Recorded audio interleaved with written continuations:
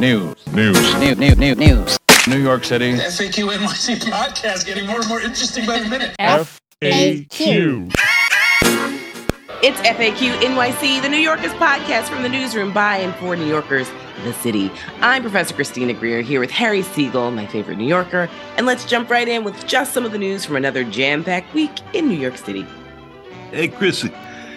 So, deep breath. Manhattan U.S. Attorney Damian Williams on Monday said that his office would ask a federal judge to appoint a receiver to take control of Rikers Island and the city's other jails from Mayor Eric Adams. We cannot wait any longer, said Williams.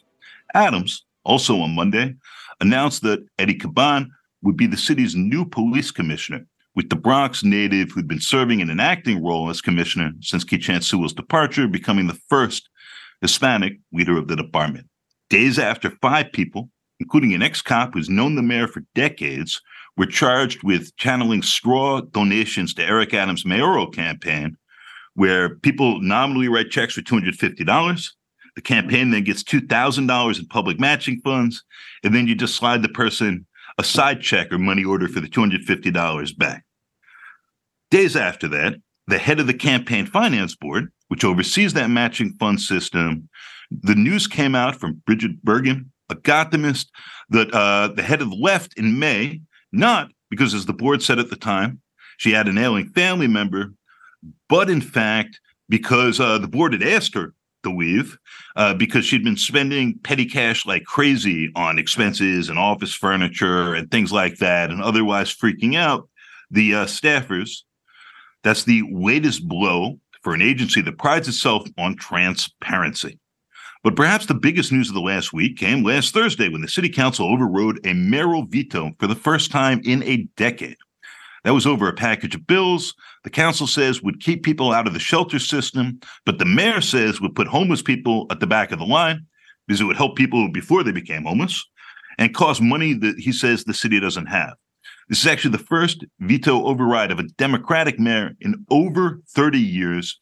And it comes as relationships between Eric Adams and unrelated Council Speaker Adrian Adams have hit a nadir, with one source saying the two haven't spoken privately. They announced a budget together in months. Finally, one more lightning round. The long-awaited Shirley Chisholm statue finally got the okay to go up in the southeast corner of Prospect Park. There's a ridiculous Jay-Z exhibit at the Brooklyn Public Library. And we're not back to a pre-apocalyptic orange sky just yet, but the air quality index is ticking up again, meaning it's getting worse as winds are pushing another smoke plume from Western Canada's wildfires our way. Chrissy, welcome back. Where do we start? I don't know. Oh, gosh, the world's on fire. And I'm sure half the New Yorkers I've talked to had to drive back into New York because they couldn't fly last week for various travel plans. So welcome to summer travel. Let's start with the new police commissioner. So we've got a police officer as the mayor who just appointed Eddie Caban, who's been in the NYPD since 1991. Too bad Katie's not here. He went to St. John's, as did she. I'm of two minds. So on the one hand, Harry, there's descriptive and substantive representation. I do think that there's something to be said about descriptive representation. This mayor has said, I'm going to have basically an all-girl band. He had a female police commissioner.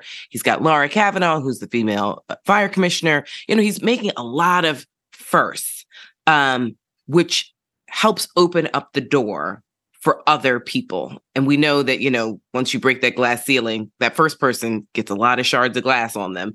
But it makes it a little bit easier for the next person to bust through the glass, to keep busting through the glass. So there is that descriptive piece that does matter to, I think, it symbolizes a lot of things to other cities.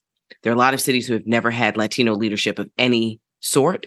So I think that makes it easier for other cities to follow suit, especially if a place like New York has done it. That being said, now you know how I feel about the NYPD, the largest paramilitary organization outside of the United States military. So do I feel comfortable having essentially two cops? Because we know that a lot of times Eric Adams thinks like a cop before he thinks like a mayor. So Eddie Caban seems like a much better fit with an Eric Adams administration than former Commissioner Sewell. She was an outsider. She's a woman in a very male-dominated organization structure, but more so, she wasn't from the NYPD. And so she didn't really have she didn't have friends. She didn't have a crew. I mean, we say in academia, did she have a rabbi? Who was looking out for her in a way? And so this 18-month stint doesn't fully surprise me. Eddie Caban, I think, if he and Eric Adams can have their egos in check, I think that they can possibly do great things. Will it be progressive things? No. Will it be status quo? Most likely. Will it be things that are overreach that would make me highly uncomfortable? Probably.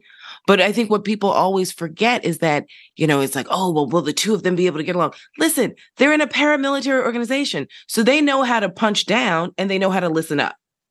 So Eddie Caban knows how to play his position. That's how you go from beat cop to whatever he was in 1991 to first Latino police commissioner. So there is a certain level of respect that I know he does have for Eric Adams. I think Eric Adams wants him to succeed. That's why he chose him. It's a win-win for everyone. For Eric Adams, right? There's all this talk about how maybe he's politically weak. Talking to his people, they're like, he's fine, he's solid. He just raised a ton of money very early. And they're like, there's two C's. There's crime and corruption. And if he's clear of those, there's not really a lane for anyone to challenge him. And crime is what he ran on. And this is what Caban, the third C, has got to help him with now. Oh, that's the title of the episode. 3 C's. Crime, corruption, and Caban. But here's the thing. New Yorkers really care more about crime than corruption. So as long as Eric Adams can control the narrative about crime, the corruption piece, what is corruption? I mean, really, what do people fully understand? This country is so corrupt. We've been corrupt. I mean, can't build a country on free labor and say, ooh, let's talk about corruption. This is just what we do. This is what America is. So it's what kind of corruption? Is it going to be that kind of in your face, it's insulting, everybody starts going to prison type of corruption where it makes your administration look like they're a bunch of, degenerates? Or is it the kind of soft corruption from the de Blasio administration where it's ooh, that's odd, but it's status quo corruption. So if he can sort of maintain status quo corruption and get crime down, I don't see. Sure, it's will Jamal Bowman challenge him? That's just, we don't need all that. Stop it, people. This is where journalists read a book, right? Read a history book. Let's not do this. No diss on journalists, but stop writing these nonsensical articles. That's when everyone's Oprah should be president. Cut it out. Stop it. So if we're going to have good faith arguments about who's going to challenge Eric Adams from the left, let's talk about what kind of issues they would challenge him from the left. Because right now, as long as people don't feel as though immigrants are coming to their neighborhoods and crime is down, he's good. We've got some moped issues that, are starting to feel a little bit like squeegee issues from the Giuliani era. But we have time also. So I think Eric Adams, again, throws out certain things that the press chases to one degree, and he does a lot of things on the other hand. And I'm we need to be watching both hands of Eric Adams at all times, because what he says that we sort of listen to and what he's doing are not always congruous. So that would be my request of people who are hysterical about said mayor. So what's up with this veto? Even if there's not necessarily a viable mayoral challenger coming from Eric Adams' left, because that's a different electorate. A lot more people show up for that than show up just in these district-wide races. Mm-hmm. I know the progressive caucus of the council has been cut in half, but the council is clearly to the left of the mayor. Even when they did the budget, Adrienne Adams is standing next to Eric Adams, and she said, gritted teeth, it was really hard to do a deal with right here. We don't feel good about this. Yeah. You can sort of feel that tension building, and they have the votes to override. Yeah. Right now. Adams says it's going to cost something like $8 billion over 4 years. In effect, there'd been this requirement Giuliani put in place that you had to be in a shelter before you could apply for these city-funded vouchers to get housing. So they wanted to end that and do a whole series of other things to expand that voucher program and add more money to it. Adams said he was going to do that one thing by executive order, which he didn't really want to do, but because he wanted to veto the whole package, he did. Now his veto's been overridden. And now Adams says, which is weird and interesting with Hochul, a very weak governor, that, hey, maybe we're going to go to court over this. Because even though this is all city dough, its social services are nominally overseen by the state. And so consequently, maybe the council isn't allowed to do this. Mm-hmm. But it's really hard to see that argument carrying water. It doesn't seem credible on the face of it. And significantly, the leftists in Albany have just moved the Court of Appeals significantly to the left. So in this big separation of powers issue, where they're also, by the way, looking at maybe letting them redo the maps. Those bogus maps. I don't see how Adams gets out of this corner. I don't see how he actually asserts the sort of control that clearly is very important to him as a governing philosophy at this point. And then if none of this works, I'm curious how he's actually going to administer as the executive this program that he is extremely clearly unhappy about. Right. Well, I think it's two things, Harry, and I love that layout. Thank you. I think it's two things. One is the court and one's the court of public opinion. Yeah. And Adams may lose in court, but he could still win in the court of public opinion. Because let's be clear, there are a lot of New Yorkers who are probably more aligned with Eric Adams on these housing vouchers than they're saying out loud. So, no, they are saying out loud on almost every issue. If you look at the polling on these things, right? Like New Yorkers feel pretty conservative. They feel afraid about things. They don't want to spend a ton of money helping other people. It's austerity mode, right? Mm-hmm. I mean, like that's the American way. It's like, I'm feeling a little nervous about my economic circumstances. And we know people go to the polls for pocketbook issues. Like, and crime is also a pocketbook issue because it's like, well, how much money are we spending on crime? So, and a lot of people want to spend more. So I think that there's the courts that make Eric Adams do certain things. And then there's a court of public opinion where he goes back to his city and it's like, listen, I'm trying this super progressive city council, which they are not, but the super progressive city council is like trying to, essentially go back to de Blasio days, spend all this money on these, vagrants, and the framing of it all. And so I think that that's one piece. And I think that Eric Adams and the city council, like, how do I say this? I think this mayor knows that a lot of people don't fully know what the city council does. I mean, they seem like they're antagonistic. I mean, that funeral service, that was the budget. It's like, that was just, it was so disappointing because clearly the city council was not happy with the way things shook out. And I think they have to remember that he's got a bigger bully pulpit than they do, even though it's 51 of them. But we know progressives aren't together. It's like a whole bunch of squirrels, like trying to get them together on a key issue. And even when you do, and you can get this veto overridden, it's still not a cohesive narrative. And so you always have to respect the bully pulpit of the executive because theirs is always going to be louder and he gets the front page, right? So even if Adrienne Adams is in the right, she's not getting the front page of any of the big papers ever.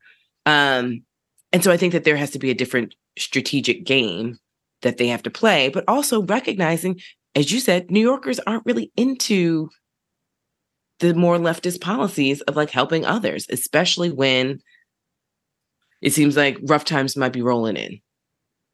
But economic rough times might be rolling in for a lot of people.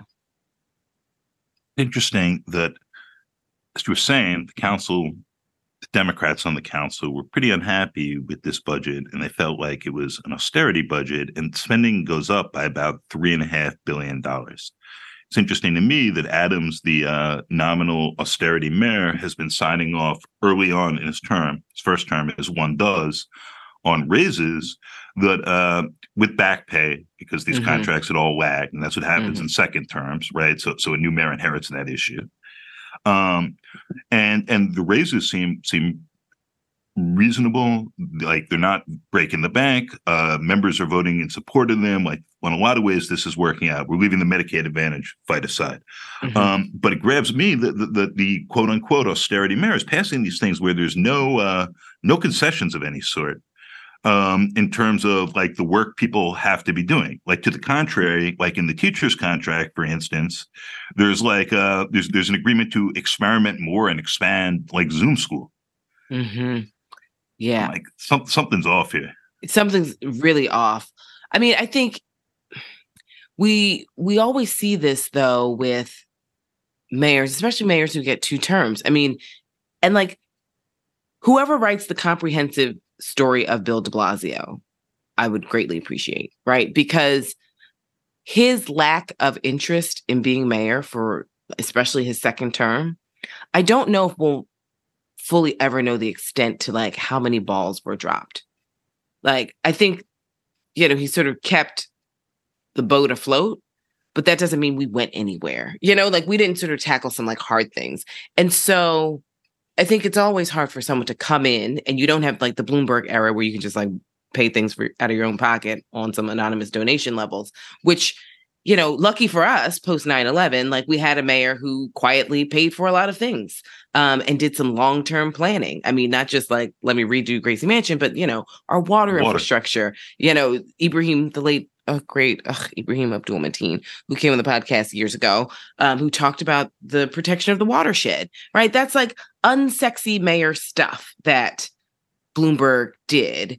He did a lot of unsexy, quiet mayoral stuff that needs to be done, especially in an old city like New York that's like low-key crumbling.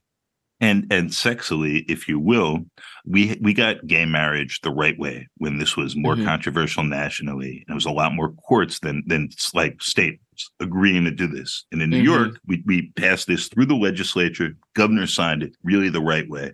And that happened, no joke, after failing previously because Bloomberg like directly paid off legislators, a couple of whom have since worked for Bloomberg LP in like very nice positions. Right. Now, just as an aside, Thank Harry, you, Mike.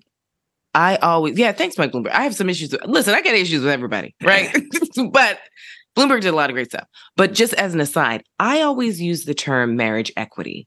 I don't say gay marriage in my classes because I want my students to understand that the fight wasn't about just gay people getting married. It's like, can everyone have an equal opportunity? So it's sort of like, I don't use the word pro-life because we know Republicans aren't pro-life, right? So it's like choice and anti-choice. Are you giving a grown-ass woman the right to choose autonomy over her body, or a young woman? So with marriage equity, I'm really specific about that because it's a larger conversation about equal rights and not just about gay people. I struggle with a lot of these terms as an editor and, a writer, and headline terms and what is a fair way to describe these things. With gay marriage, civil unions, marriage equity, what's important to me, pretty obviously, I was just talking with a friend about this who's working out whether or not to marry their significant other, which they can now. And it's like, look, it's a contract state.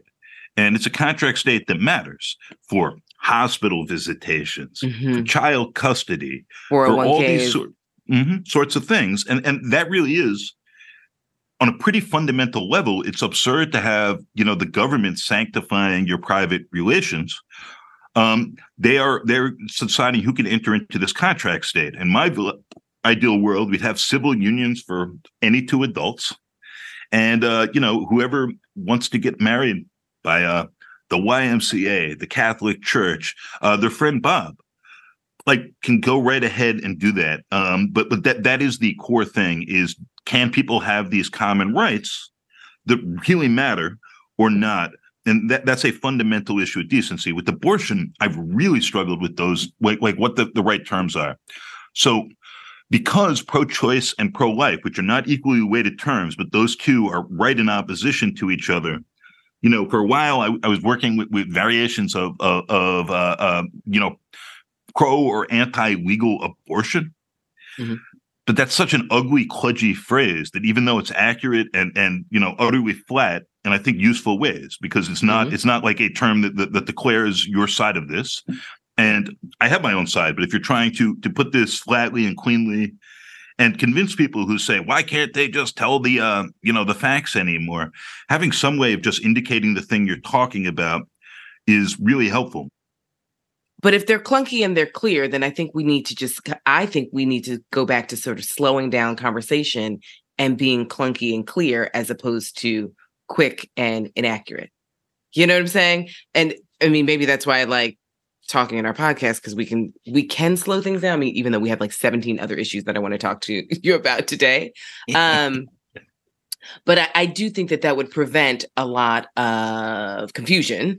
But I also think, looping us back to our dear friend Eric Adams, who everyone thinks is my best friend, and he is not. But I do have a certain respect for A, the office of the mayoralty, and B, I have respect for people who are smart. This man's smart. Like, you may disagree with him. I disagree with him on, I'm going to say, maybe like 70% of the issues that come in front of me. But the reason why I'm smart and I stay winning is because I can recognize when people are smart, even if I disagree with them. So for our listeners out there who want to make it their job to hate on the mayor just because, it's like, pay attention, because this is a man who actually does play fast and loose with language. And we keep chasing language of the mayor, and we're not paying attention to policy of the mayor. So he keeps throwing things out real fast. Prayer in schools, God, Jesus, all the things that he says at a prayer brunch that every mayor says at prayer brunch, by the way. But we'll spend a week or two on that. It's like, focus on Rikers, focus on defunding of universal pre-K, focus on housing, focus on the real estate industry, focus on what is our environmental protection plan, focus on what's our water. I just shout out to 311, right? Just as an aside, PSA, please get your water checked, right? We have all this stuff going on with our air. It is free. They just sent me my water kit. It took literally 2 minutes because that's how long you have to run your water. So my issue is for someone like Eric Adams, who strategically, I think part of it is his personality, because, listen, he's a wild cat. Like, I got to respect it. He's a wild cat. But he is, because he's not a lawyer, because he's not like your Dinkins, Hakeem, Corey, Brock type style, he's fast and loose with language, which we're not accustomed to, I think, with a lot of politicians. They're so measured. They're sometimes too measured. I feel like Joe Biden might be like one of our closest, Democrats, and obviously Trump, who Eric Adams does mirror in many ways. We focus on that and not on what is actually happening underneath this conversation. That's got to be the last word. Adam, why don't you hit us with the credits? Listener, if you want to stay tuned after that, we're going to have a little more talk about Shirley Chisholm and Jay-Z. Stay tuned. FAQ. This has been FAQ NYC. We're a part of The City, a nonprofit, nonpartisan newsroom dedicated to hard-hitting reporting that serves the people of New York. Our work is freely available to everyone at thecity.nyc and is supported by listeners and readers like you. Go to thecity.nyc/give if you'd like to pitch in. We are an affiliate of NYU's McSilver Institute for Poverty, Policy, and Research, and a proud member of the Brickhouse Cooperative of independent journalists, critics, and artists. Find it all at popula.com. Our hosts this episode were Chrissy Greer and Harry Siegel, who's also our executive producer, and I'm our engineer, Adam Chimera. Thank you, listener, for joining us and making it this far. Stick around. Here's a little more. I am happy about this Shirley Chisholm statue finally going up. Hopefully it doesn't look like her U.S. Postal Service stamp, which was a sin and a shame and an embarrassment. And even the Black ladies at the post office were like, look at how they do us. I was like, right, that stamp is not indicative of Shirley Chisholm at all. Let's talk really briefly, though, before we get out of here, about this Jay-Z nonsense. I'm not going to say I'm enraged, but people who know me and know this podcast know that I am not a fan of Jay-Z. Yes, he's got some hits. Sure. Great. Am I still mad about Barclays? Yes. Do I find him to be one of my least favorite New Yorkers? Absolutely. So the fact that this museum is covered in Jay-Z lyrics and it's a whole celebration. I get it. He's one of Brooklyn's, I will not use a biggie term and say Brooklyn's finest, because that's obviously I would never do that. But I just feel like this hagiography of this man and his wife is a bit much for me. it's a bit much. Now, will it pull people into the library? Absolutely. Am I excited about that? Yes. Do I love the fact that they have new hot library cards that everyone is going to want to collect, so they will sign up to get a library card and hopefully check out some books while they're at it? Yes. Do I think it's a marketing tool for the Brooklyn Public Library? Is it genius? Low-key, it is. Do I have a white-hot disdain for Sean Carter? Yes. Yes, I do. So that's where I am. I'm frustrated, but I'm also sneaky excited for the Brooklyn Public Library, and good for them for figuring out a way to pull people in, and hopefully their numbers can then convince the mayor next time they're on the chopping block that they actually have the numbers to support the funding that they're asking for. I would just note that 20 years ago now, Dan, when Nas and Jay-Z were going at it, he asked, how many Biggie's rhymes are going to come out your fat lips? And it is striking, just given the Biggie hagiography, which is different because he passed, for starters. Right. And that's a real difference. To see how Jay-Z is getting this fairly absurd shine in his own lifetime. It also cracked me up a little just when I saw the lyrics. I was zooming the picture that somebody sent me the morning they went up before it was clear what that was even about. Like, there's no bad words or no profanity there. And thinking about, for interesting, I think reasonably obvious reasons. Thinking about who is like culling through the lyrics and just finding like the nice 2 and 4 bars you could cleanly get up. That nice, clean. I mean, listen, if I'm being very honest, the day that I decided that I could not stand Jay-Z was the day after Biggie died. And this man has the unmitigated gall and hot audacity to then say, I'm the king of Brooklyn. And I was like, I'm sorry, the body's not even cold. Who said? So you're just going to self-appoint yourself as the new king of Brooklyn, and Biggie said, and you all know how I feel about Biggie. And as Justin Tinsley, guest of the podcast, has said, he's like, Chrissy, we also love Biggie because Biggie's like frozen in time, right? He's like, Biggie would have been a hyper-capitalist. Biggie possibly would have done worse things than the Barclays deal. He said it. He said he would. Like, he was really into money, and at least in his lyrics. So there we are. But hey, those aren't the cards we have. The cards we have are Biggie's killed and Jay-Z appoints himself as the king of Brooklyn. And subsequently, we've got this monstrosity that has destroyed a Black neighborhood that will never come back. We've had him be like the puppet boy face of hyper-capitalism, which he consistently does about Barclays. I'm not even talking about the NFL.